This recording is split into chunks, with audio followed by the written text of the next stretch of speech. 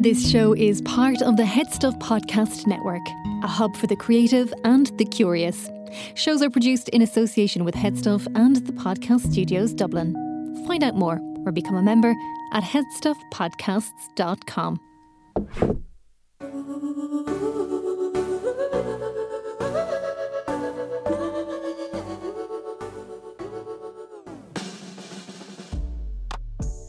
Hello and welcome to this bonus episode from For Tech's Sake. In our last episode, we spoke with child and adolescent psychotherapist Dr. Colman Noctor about young people and their digital lives.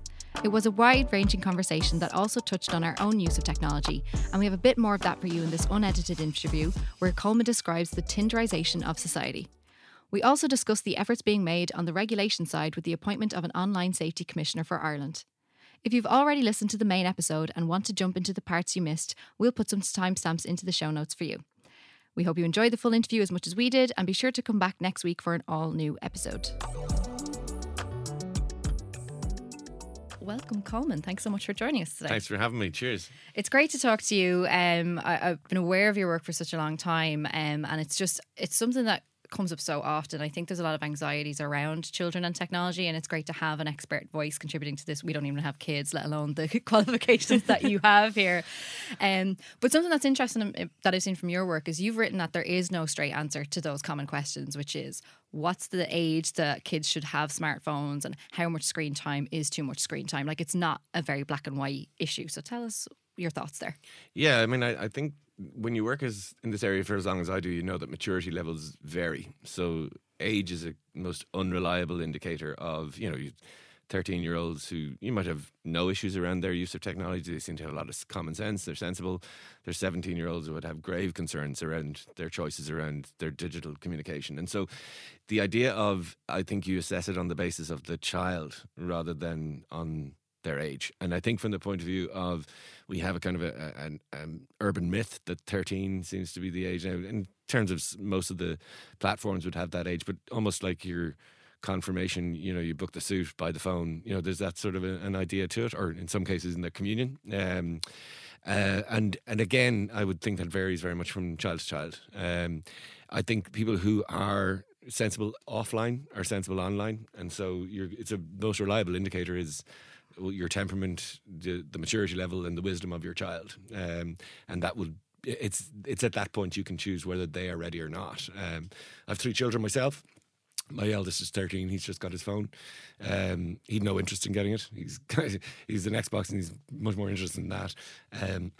His sister is 10 and will take her left hand off for her phone. And she is one I'd be far more cautious about giving it to, because her enthusiasm comes with a naivety as well. So these are all these kind of variables that you would kind of think about in terms of what age a child should get a phone. The second thing is, I don't believe screen time to be a reasonable dashboard either. And I'll explain why I think that is. I think there's time spent and time well spent on technology. And technology for me is a bit like food. You have good foods and not so good foods. And, it's not about living a donut-free life. We all had to have those Candy Crush moments and everything else, but you don't. If you're having donuts for every meal, then you're going to come into difficulties. And so for me, it's, we don't judge a child's diet by how much time they sit eating at a table. We judge it by the content that they consume. And so from that point of view, the idea of technology is, I can spend an hour on YouTube learning a song on a guitar, and that's a good use of my time. It's a tutorial and I'm coming away with a skill. Or I can spend an hour on another platform looking at pictures of my ex and where she is in her life now, and come away speaking very badly of myself and my own decisions.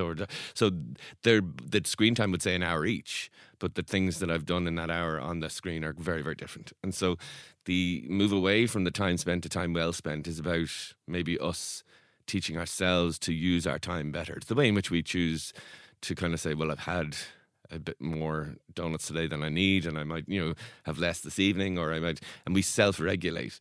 The issue with children is that they haven't the neurological capacity to self-regulate. So the all the responsibility of technological use is in the hand of the user, and it is a fairly unregulated platform. So my view is always that you work with the user rather than the technology, because they're the ones that have the influence over making those choices. But for children, I think they haven't developed that skill, and then we give out to them for not being regulated on their use of technology, when in actual fact that's something they're unable to do rather than unwilling to do. And I think that puts them in an unfair position. And presumably there's no age that dictates when you suddenly are able to self-regulate. And there's probably some adults who still struggle with that as well. Is there a way as a parent to maybe assess where your child is at in that kind of way? Again, it's maybe their ability to step back from something. And our self-regulation will be different. Some people who don't have a sweet tooth, having a packet of penguin bars in the cupboard is not an issue. Whereas for those of us who do, that's much more of a difficulty. So it's about your own kind of vulnerability to the stimulus, if that makes any sense. And when I did my PhD, I looked at online sharing and why do we do that. And so what I did was I set up a Facebook profile at the time. I wouldn't be doing that now, but and I recruited kind of people, and I looked at their sharing patterns, and I interviewed the 4 most prolific sharers and asked them, what was the experience? Why did you do it? And what was the feeling afterwards? And what I found was most people were looking to find themselves rather than announce themselves. You know what I mean? So the idea of how important it was to be on your phone or to have your phone with you or to post your blueberry muffin or whatever it was that you're doing, that's a very individual concept. And so self-regulation will be more difficult for people who have a real leniency or vulnerability to need to know versus those who aren't. And you'll notice people who go, I forgot my phone today, and then they're grand, whereas other people are getting 6 buses back to the house to pick it up, and it's again, I think our relationship with technology is an emotional one. I think it's an extension of our lives. And so, they're not just a device that allows you to call someone or phone someone. It's about, we put our pictures in there, we put our diaries in there, we put our dream logs in there, and it's like a copybook ceases to be a copybook when it becomes a diary. And so the technology it's how much we invest in it will create that intensity of that relationship with it, which will in turn intensify whether self-regulation is more difficult or not. Does that make sense? Oh yeah, 100%. Absolutely. And you talked about the quality of the time spent on it rather than the amount of time and stuff. And I think there's a lot of talk about, the negative impacts of technology on kids and just kind of flat out. But is there really strong research around the fact that it absolutely is negative, or are there positive aspects to it too? There's a research only recently that said, in terms of gaming is very good for children in terms of cognitive alertness, sharpness, astuteness, decision making, that sort of stuff. And again, technology is not good or bad. The usage is, and so from the point of view of, we can see how technology has been used to rescue someone from the side of a mountain with a drone or something, and it can also get you scammed by some prince in some African country who needs to send money to. So from the point of view that there are 2 uses of technology that are very different. But so I don't think you can say good or bad. I just think good or bad usage. But we shouldn't throw the baby out with the bathwater. There's a lot of really helpful ways in which technology can enhance young people. And I work with lots of young people with dyslexia. I have issues with young people with dyspraxia who'd have difficulty, organising things. And the introduction of assistive technology has been hugely important for them. It's been a game changer for children with autism in terms of their ability, going from picture boards to iPads, things like that. So it's not about good or bad. It's about good or bad usage. And again, that comes down to our personal choice. But I think our relationship with technology is still so recent. The idea that the iPhone baby is only 15 this year. So from the point of view of that was a game changer in terms of the handheld technology was different to the PC in the corner of the sitting room.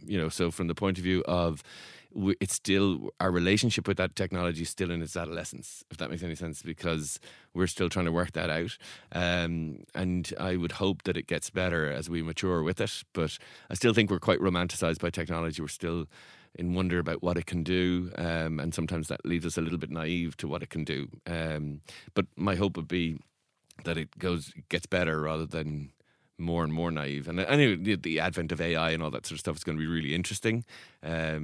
I work in a university, so ChatGPT and all those sort of things have become challenges that we have to think around and all of that sort of stuff. But again, it'll take time for us to settle with it. And we have to give children time as well. I think, handing a child a device that's a portal to the outside world when they're 8, I hope at some point we'll see, maybe time will show us that probably wasn't the best thing to do. And as we become more informed, we make better choices, I hope.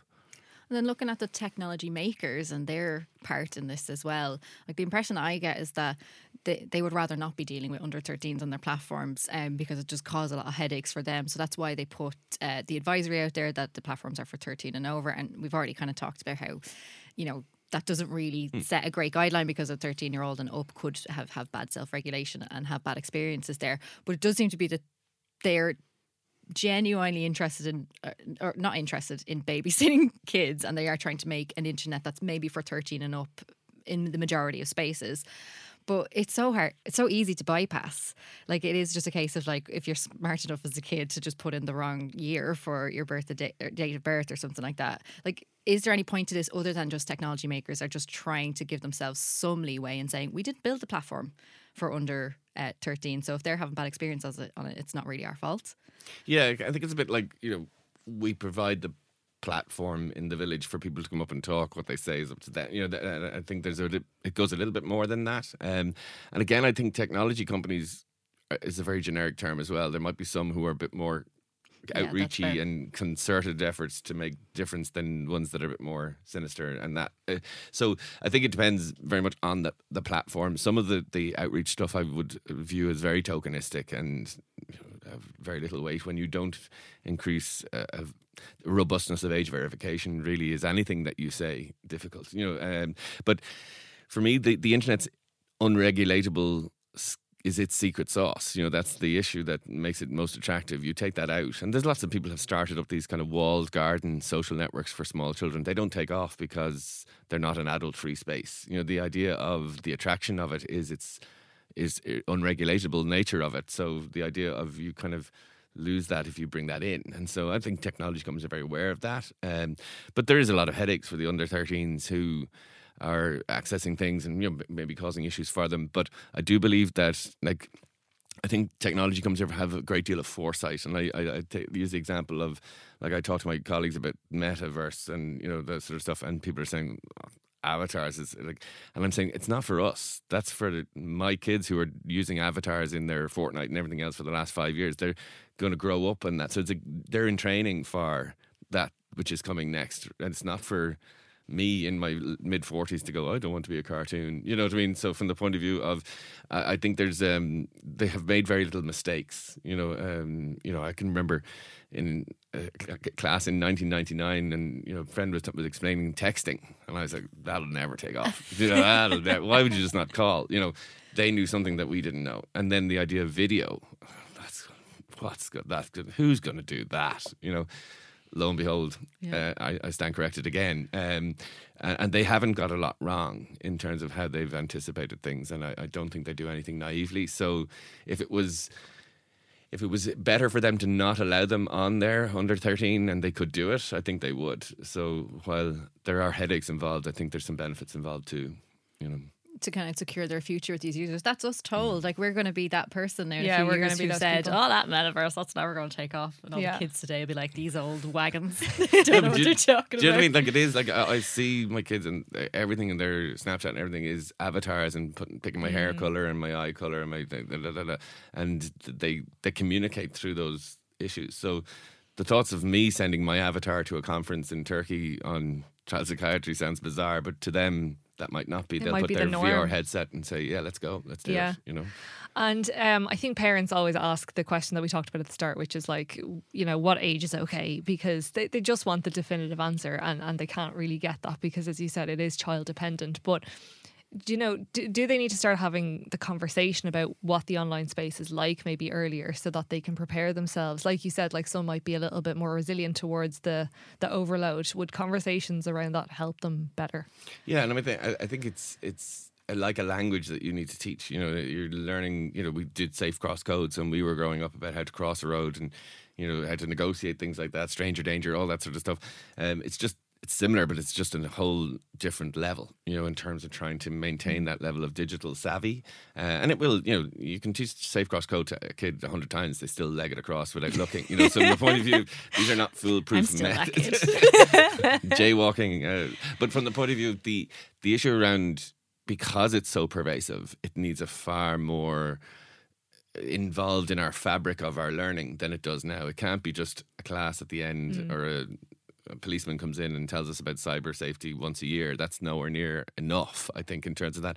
So our digital literacy and I do think it has, because I said that technology is an emotional issue, I think it has to be thought in that way. The emotional dynamic of what it's like to get likes and how that affects our dopamine levels and how it makes us excited and how disappointing it is when someone doesn't open our Snapchat message and how we're left unread or whatever. Like, those sorts of things are hugely significant in negotiating the digital world from an emotional point of view.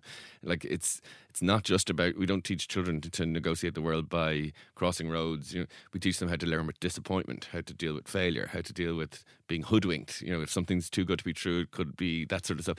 And I think that's the level we need to pitch our digital and emotional literacy to, because I don't believe it to be simply, it's not like driving a car. Well, I suppose in some ways it is, but you can say don't drink, don't speed, blah blah blah.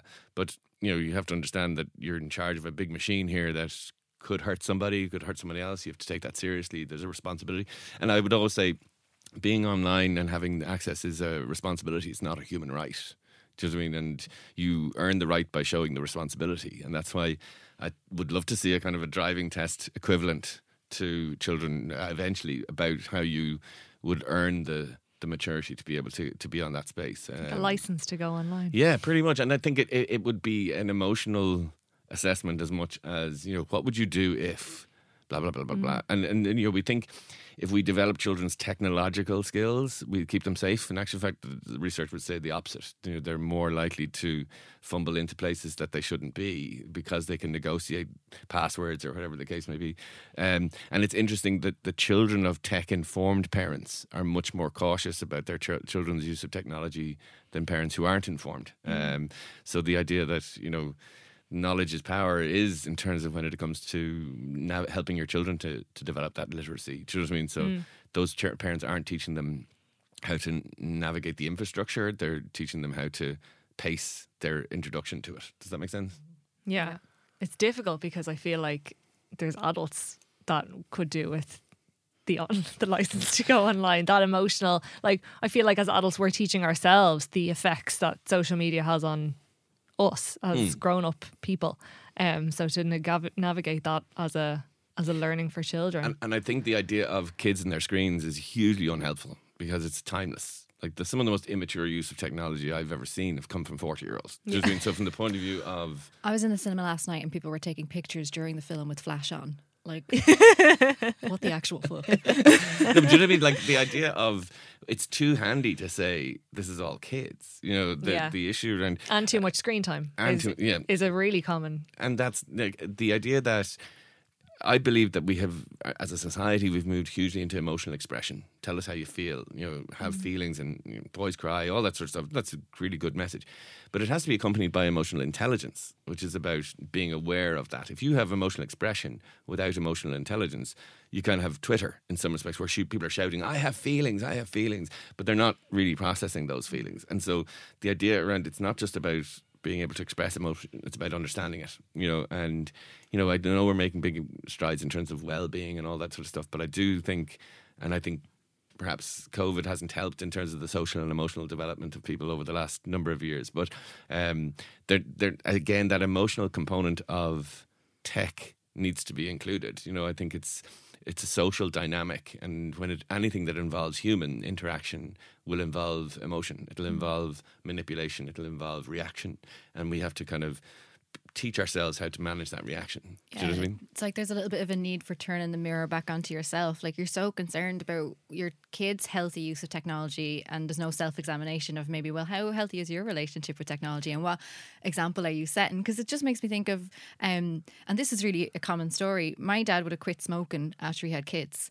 like that was the spur to make him kind of reflect on his own health and behaviours and do better, essentially. Not to be like anti-smoking or anything like that, but like you're hurting yourself and other people.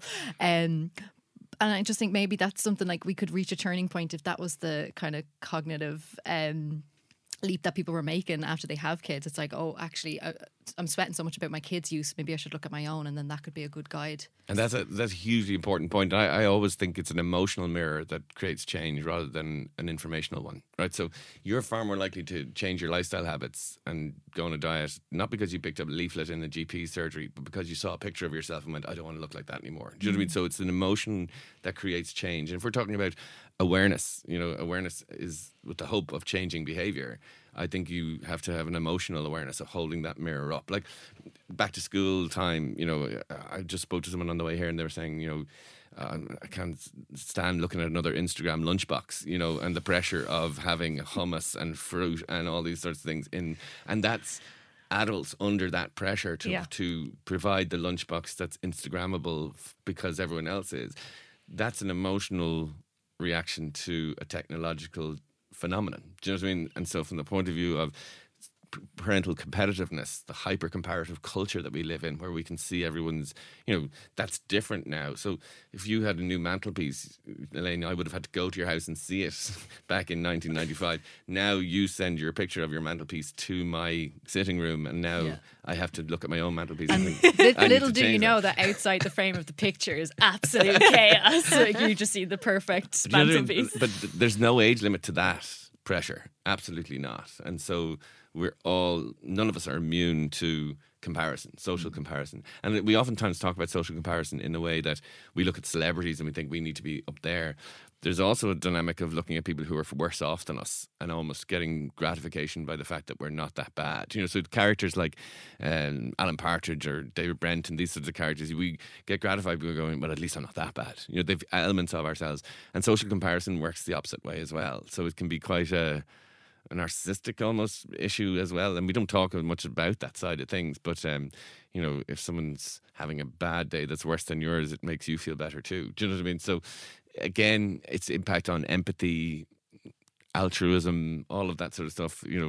A lot of our stuff is around performance, and I think that's a big change in how we negotiate the world, because I describe this thing as the Tinderization of society, right? So for the idea of, you look at a Tinder profile, it's your profile that defines whether you get swiped left or right. So you have to look your best, you have to have witty one-lining comment, you have to sound interesting.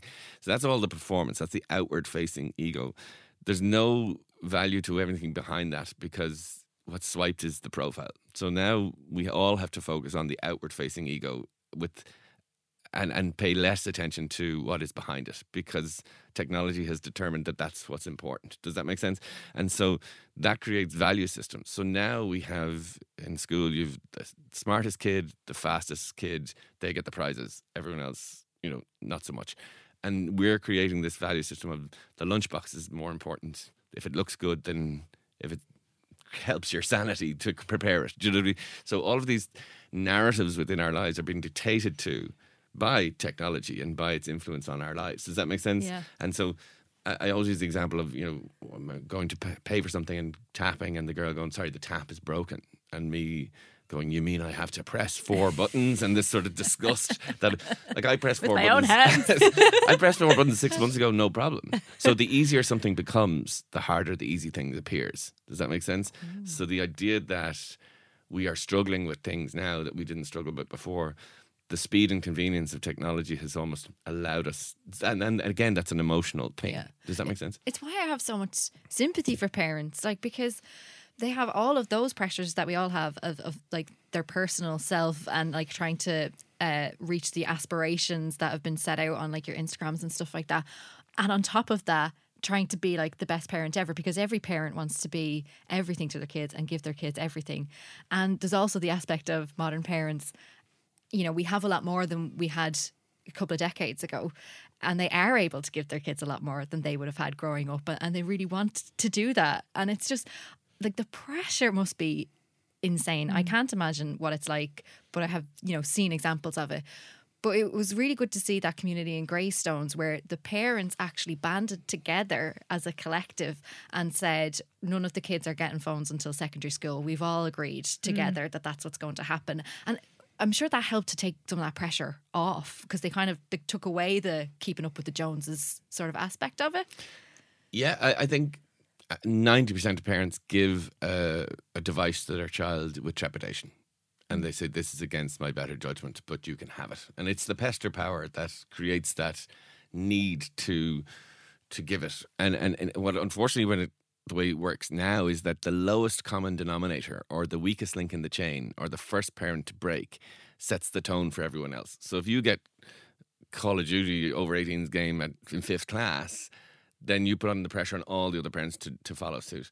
And that's what happens, is they say, well, Elaine has it. And, oh, if Elaine has it, then you can have it. You know, that sort of stuff. And so the idea that we are not determined by evidence-informed decision-making, we're informed by pressure. And the difference in that is that one of the biggest challenges of being a parent is giving your child what they need, not what they want. And your child wants this phone, but they need not to have it. And the pressure of, I will be a social outcast if I don't have this, and no one will like me, and I won't be able to chat to my friends. You don't want to be the one responsible for your child becoming a social outcast. So you do give it against your better judgment, or whatever the case may be. So when you have something like the Greystones initiative, it takes that pressure off. It allows people to go, well, if no one in the class is getting, well, then I'm not going to be under that pressure. And that is phenomenally impressive, but it's in pockets. You know, it'll happen in these certain areas, but it would be very, very difficult to roll that out across the board. I think the pressure's there already, you know, and you'll have cousins who don't live in Greystones who have phones, and you know, all of that sort of stuff. But the issue around that idea of giving people what they want and what they need, I think there's another interesting dynamic, and I was only thinking about this driving in. The difference between parents and children is different now, right? So I listen to chart music. My children listen to chart music, so I'd be humming Kylie, Badam Badam, or whatever it is, and and they'd be listening to it as well. That wasn't the case when I was growing up. My father listened to Perry Como and somebody else who I didn't know, or Richard Clayderman or something, and I was listening to cool music. Whereas adults now are wanting to be younger for longer, and children want to be older quicker. So the idea of that gap is getting less and less and less. And so when you want to be the cool parent, the device and giving them what they want is a phenomenally different thing. And I think sometimes being a parent is about being unpopular. You know, it's about taking the hard decisions. And I think that's become more difficult now than it was 20 years ago. The boundary wall is kind of different and a yeah, bit it's more much more lower permeable and transparent. Yeah. And it's easier to scale, I think. Do you know what I mean? It's easier to hop over. And I mean, you're going through it in your own household, as you said. Like, you've got one child who has the phone now and a younger child who really wants that phone. And that, like, are you prepared to navigate this? This is going to be hard for you, because you have to justify why one has it and why one can't have it yet, and may not even get it at the same age, possibly. Possibly. Yeah, it's difficult because it is about the want and need issue. And again, I think earning the right by showing the responsibilities is part and parcel of that. So my tactic is, you know, start tight with all.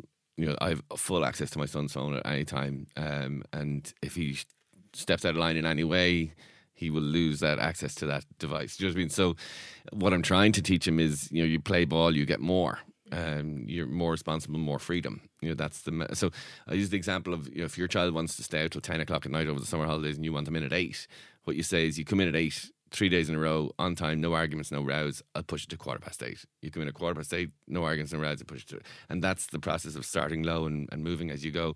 But surveillance of technology is so difficult. And again, Snapchat being the challenging one from that point of view, because I can hear it going zzz, zzz, zzz, every 5 minutes. Do you know what I mean? And like, he started first year, and the rule was no class groups, and like before 3 o'clock, the staff group had been, or the kids group had been established. So from the point of view of you're trying to stem the tide of that influence is pointless. So I'm going to invest in my boy and try and get him to become as sensible with technology as possible. I don't know whether investing in the technology and trying to, and this might be something you might want to get into later, but the idea of, I think we rely very heavily on parent controlled apps, and I always had this saying, there's no app for your lap, so teaching your child how to negotiate the world is not by, it's not by not allowing them to go into places. It's about saying, here's the thing.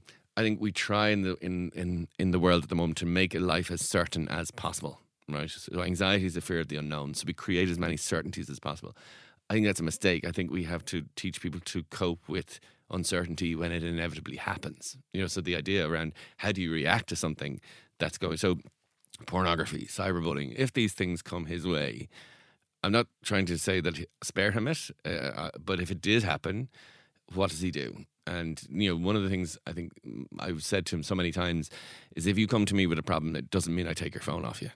Because I think the biggest issue is we say, I'm going to give you this against my better judgment. And then as soon as something goes wrong, they're expecting that I told you so, that's the phone gone, and there's nothing worse than to be cut off from that world. So from the point of view of, I've tried to say to him many times, come to me, we'll deal with it. It's not that it's automatically going to mean taking the technology away from you, because I think that unfortunately that silences a lot of children. And I've worked with lots of children who've hid stories about being bullied and picked on for months on the basis that the fear was, as soon as I tell my parents, the phone is gone. Does that make sense? Yeah, I was going to say that's most likely going to just get them to not tell anybody what's happening or all the bad stuff. And I think we do it with the best of intentions as parents, and I see parents going, if you're ever bullied, I'll be in there and I'll go into that schoolyard and I'll tell. That's not the parent. I just won't tell you then. Yeah, that's I mean? The first thing that would come to mind. Yeah, so the idea of, even though parents are doing that with the best of intentions, there might be ways in which we can empower them to enable them to speak more about the honesty of it, because it's not a world that they're going to negotiate without problems. Do you know what I mean? Let's be realistic. They will come across stuff, and even if they don't go looking for it, it'll find them. And that's the approach. I'll keep you posted, but so far 2 weeks in, it's going okay. And in terms of the kind of, I suppose, trying to navigate that regulation side, Ireland recently appointed its first online safety commissioner. Do you think that's a step in the right direction? Or how far do you think that's going to go? I think it's a small step in the right direction. I think it's a far too big a landscape for one person, which would be one thing I'd say. With any of these things, it has to have teeth, and I don't know whether it will. I mean, we have to be honest. We are in a vulnerable position when it comes to tech companies in terms of that we host many of them, so from the point of view of us being hardlined about what we expect and what we want is already compromised before you do that. I don't see it as just tokenistic, but I see it as a tiny step in the right direction. But the idea around reporting and, having some accountability for responding to reports that happen, I'm not entirely sure that that's exactly the way that I would like it to be. I think, and correct me if I'm wrong, the Australian model has a bit more robustness to how these companies are accountable for things that come their way. I think there's kind of a consensus process. We'll talk about it. We'll gather up as many complaints as we can. Like anything in political circles, it takes too long, and by the time some inquiry is resolved, that issue is passed. And I don't think in terms of technology, I think we are all first aid responders. Each of these crises happen so quickly. It's not something we can sit on, and the idea of, and this is going to sound a bit doomy, but this is a social experiment. We are still part of it. It hasn't been around long enough for us to have any conclusive evidence to suggest it's good or bad. And when you don't know the outcome of something, by definition, it's an experiment. But the idea around, sometimes good enough is better than perfect, and sometimes we just need to be able to respond and manage rather than wait and see, and I think there are things we could be doing a little bit better. And while some of that is the awareness stuff and the literacy and bring it into schools and informing parents about stuff like that, I think there's more that we can be doing from the point of view of the tech companies and getting them to own a little bit of responsibility, especially when it comes to children, But I'm sorry, I'm rambling a little bit, but there's an idea that, there's two sides to this debate. There's the people who are very rights focused and people who are very responsibility focused. So we are where we are. We just educate, we make it aware. And that's one side of it. Other is ban phones until they're 16, right? Neither of those are correct. The idea is rights and responsibilities meet in the middle, and there's some degree of a middle ground approach to both of those things. But as long as we have that debate, then like I can give you 100 papers that says tech is really bad, and you can have a tech expert who'll say, well, prove it. You can't. The research ethics for, okay, let's take a group of children, let's expose them to unfettered access to the internet, pornography, cyberbullying, and see if it has any impact. You're not going to get ethical approval for that research study, so you'll never know. And cause and effect in something like this, is it because this kid was allowed a device till 4 a.m. that they have behavioural problems? Well, the fact that their parents allowed them to stay up till 4 a.m. might mean that their other parenting strategies might be equally loose, which might equally cause why this child is having these difficulties. So almost impossible to say yes or no, but we can, with some degree of accuracy, say this bit's helpful, this not so much. But I don't know whether we're listening to that enough or whether we're following it enough. I think the wait and see is not the best approach. Yeah, but baby steps to try and get good enough would be better, because perfect with something that has so many variables to it just won't exist. It's not possible. We'll be still, chipping away. While it's like tending to one corner of your garden while the rest of it becomes a jungle behind you. Do you know what I mean? Because it's constantly changing as well. Yeah, technology, is it's the water fish. Like, it's everywhere. People say, when do you introduce your child to technology? Like, when you have one of those mats in your child's creche or cot that goes off when they stop moving, that's technology. Your device, your remote control for your TV and your smart box is technology. So they can get YouTube on that. They can get all this sort of stuff. So the idea that there's this big day and this big reveal of when we give you the phone, children are way more savvy at getting their hands on. And even if, say, children's groups or even regulators took a hard line and set a deadline on that, there is a precedent that we know that doesn't actually impact anything. People under 18 in Ireland drink. People under 16 in France drink. So there's no definitive which age works in which country or whatever. It's just that you can set these guidelines and possibly make it the responsibility of some companies to properly try and create barriers there. But kids are still going to find a way in. If there's something that they want to do, they will find a way in. If it's my idea, it's right. Do we find an age like 13, 15, 16 and we'd establish that? Or do we prepare as many 13-year-olds as possible to be able for that world, and 14-year-olds to be able for it, and 16-year-olds? And I think I think the investment is in the humans, not the technology. But investment in humans costs a little bit, and it's hard to measure. And these are things like, when you put the investment in this, you're not going to be able to measure how many children didn't fall into troubles with tech because they got this intervention. Do you know what I mean? And unfortunately, that doesn't get votes either. So the more immediate kind of, I put this in, this happened. The scene to be doing something is more effective often from the visual point of view than the actual effective actions that they should be taking. Yeah, and that's where maybe something like an online commissioner in situ is much more impressive from that point of view than perhaps putting the investment in a longer term strategy. Do you know? Yeah. Well, thanks so much for all your insights today, Colman. It's been a really, really great discussion, and hopefully been very, very helpful to some parents or some future parents that have been listening. So thank you so much. Not at all. Pleasure. For Tech's Sake is a co-production from Silicon Republic and the Head Stuff Podcast Network, hosted by Elaine Burke and Jenny Darmody. Thank you to Hilary Barry for production, Matt Mahon and Dali for our graphics, Claudia Grande for her social media support, and all at the Head Stuff team.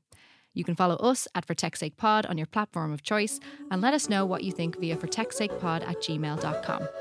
As a Head Stuff Plus community member, you get access to bonus content from across the network, so do check out some of our sister shows and give them your support. And tune in next week for an all-new episode.